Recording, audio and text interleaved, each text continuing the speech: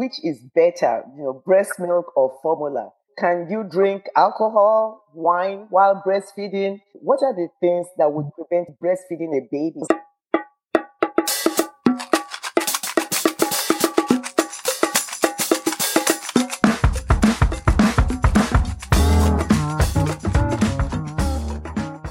Hello and welcome to Cocoa Pods, a podcast of the Birth Center for Natural Deliveries Foundation. As women's healthcare specialists, we talk about issues that can affect a woman before, during, and after pregnancy. We bring knowledge, expertise, and experience from working in communities, including in rural America and in urban Africa. My name is Dr. Bola Sogade.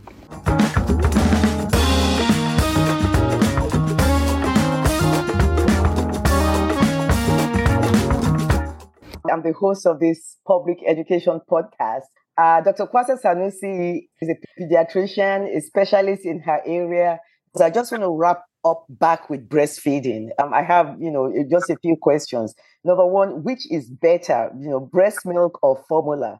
And number two, can you drink alcohol, wine while breastfeeding?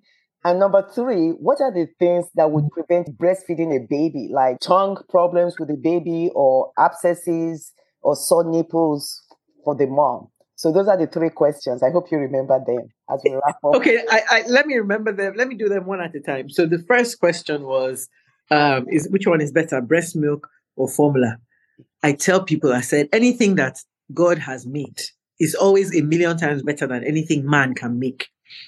It's like asking which one is better, artificial, whatever, or natural. Natural is always 100% better. Breast milk is always better than formula. First of all, the casein and whey ratio of breast milk, there's more whey protein in breast milk than in formula. And that helps. It's softer on the stomach. Breast milk is better absorbed. Breast milk gives antibodies which formula cannot produce. IgA antibodies, which helps to prevent infection. Breast milk also helps with brain development. In fact, everything about breast milk is 100% better than formula. Now, there are extenuating circumstances where moms find themselves they're either on medication or they can't breastfeed for whatever reason. And it's real. That's life. And in that situation, yes, go ahead and give formula. And I tell people, they say, which formula is better? I say most formulas have the same thing. You just pick what you are more comfortable with. Some people, their family member will say, oh, this is best formula, SMA or Enfamil or Similac or Prosobi. Say whatever works for your baby and works for you, go for it. But you cannot beat breastfeeding your baby, especially for the first year of life. Some people can do 6 months. I tell parents, if you can do 2 months, 4 months, 6 months, 1 year, 2 years, go for it because there's a lot of benefits in breast milk. Breastfed babies tend to have less of a risk for developmental delays also. And even their temperament and their behavior, they're more calm, they're more relaxed, and they're just smarter in general. So when you have your child going to Harvard and Yale, I tell them, hey, just be healing the breast milk that you did in the first year of life. And then your second question was, should moms take alcohol? Yeah, could they drink wine? Could they drink wine? Yeah. Well, that how much is a little? How much is a lot? For you and I, a little might be a sip.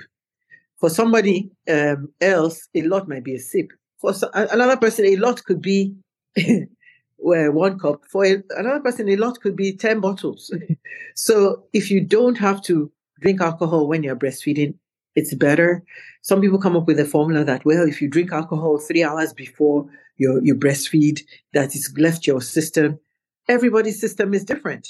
One person's system might get rid of the alcohol in 1 hour. Another person, it might take 2 days for the alcohol to leave your system. So my advice is stay away from alcohol, especially if you're breastfeeding. If you don't want your baby to start tasting alcohol in the breast milk at such an early age, it's always safer. Here in America, the age of alcohol drinking is 18 or 21? 21. In Europe is 18. There are reasons why they put those limits in. So if we're drinking alcohol and breastfeeding our baby, we've just lowered the age to newborns for drinking alcohol, and there's no need for that. And a lot of it is secreted. It can come through the breast milk. So it's just safer to stay away from it, in my opinion, than to try and figure out what is enough and what is not enough. and whether we should do it or not. The third question you asked, please go ahead and say it again. So when the babies are born, they could have a subtle tongue tie that even a newborn exam might miss. And it's preventing the babies from latching onto the nipple and feeding properly. So how would a mom know, like, a baby has a tongue tie or problems with the mouth of the baby that is preventing the baby from feeding well? Or if the mom has problems like the nipples are sore or she has a little boil, breast abscess can affect breastfeeding. How can we address those things? It's always safer to see your doctor if you have problems with that. And here in America, we do have lactation specialists that can work with moms. But in Nigeria too, we have a lot of midwives, nurse midwives that can help to address those concerns.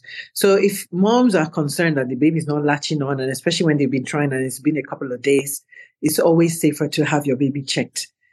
Some babies have really short frenulums at the tongue. When it's attached to the bottom of the mouth, the tongue can actually have a groove in the middle where the baby is not able to even extend or protrude the tongue out of the mouth. Now, that can be simply taken care of. Some pediatricians are good at just snipping the frenulum at the base, and sometimes they'll send you to a pediatric surgeon if they're not comfortable. But a lot of babies that have tongue tie, my last child had tongue tie, and they were asking me if I wanted to snip it. And I told her I should leave it alone first. So she breastfed very well.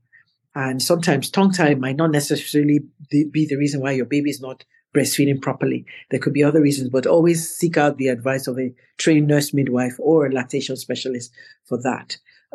Tongue tie by itself might not necessarily be the main problem for your baby not breastfeeding well, but it could be part of the problem. So it's always better to get it addressed if your doctor feels that is affecting breast milk, and it doesn't hurt to have it snipped if it is necessary to get it snipped. But if your baby is breastfeeding after a while and the baby still has tongue tie, then it might not be necessary to get the frenulum cut, just because over time it's just a matter of the baby learning how to breastfeed, and that should not be a problem. And then for the cracked nipples, they just keep, Yes. Okay. Yeah. So cracked nipples, sometimes it's also the positioning of the baby during breastfeeding. If moms are bending over to breastfeed as opposed to putting pillows or support underneath their hands so that they can hold the baby, that can cause cracks in the nipple. And then sometimes that can predispose moms to getting cellulitis of the nipple. And then if some moms have just very dry nipples, and they might need to have like moisturizer on the nipples so that it doesn't crack. So lanolin cream is actually something that is recommended. So I tell moms, hey, get some lanolin.